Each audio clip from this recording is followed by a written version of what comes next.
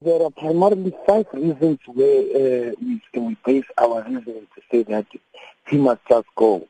He must be disbarred. He must never be a member of the General Council of the Bar of the Advocates of South Africa. He had no reason to go to a headquarters of a ruling party to have a meeting with politicians.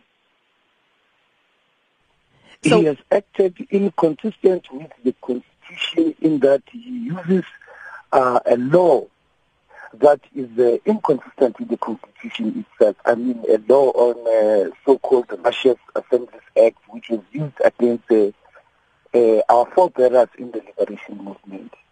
A law which says the white supremacy must be protected and there must be peace. The whites should not be disturbed in terms of land grabs. He has the audacity to interfere with the executive authority in exercising his tasks.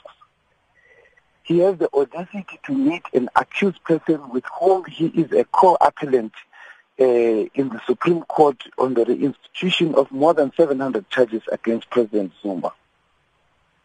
He discussed prosecutorial matters with ministers who are not relevant in the Justice Department. I mean, Minister of Intelligence, Minister of Social Development, and the President himself. He is incompetent. He is not fit and a proper person to be an advocate and to be a head of the National Prosecuting Authority. And you, as the EFF, were going to be one of the organizations embarking on a march to Pretoria tomorrow. Is that still on? In fact, from today and tomorrow. So we call on all our people in South Africa to occupy Tshwane, to come in their millions and millions to register their dissatisfaction with the conduct of the president and the capture of the institution of the country.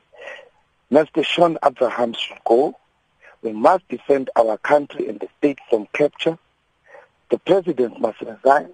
We need to support the student struggle, the protest against the high fees, and demand a free quality education for our people up to the first degree in the universities and tertiary institutions in the Republic. Well, Mr. Gardee, we're going to leave it there. Thank you so much for your time this morning, EFF Secretary General, Mr. Godrich Gardee.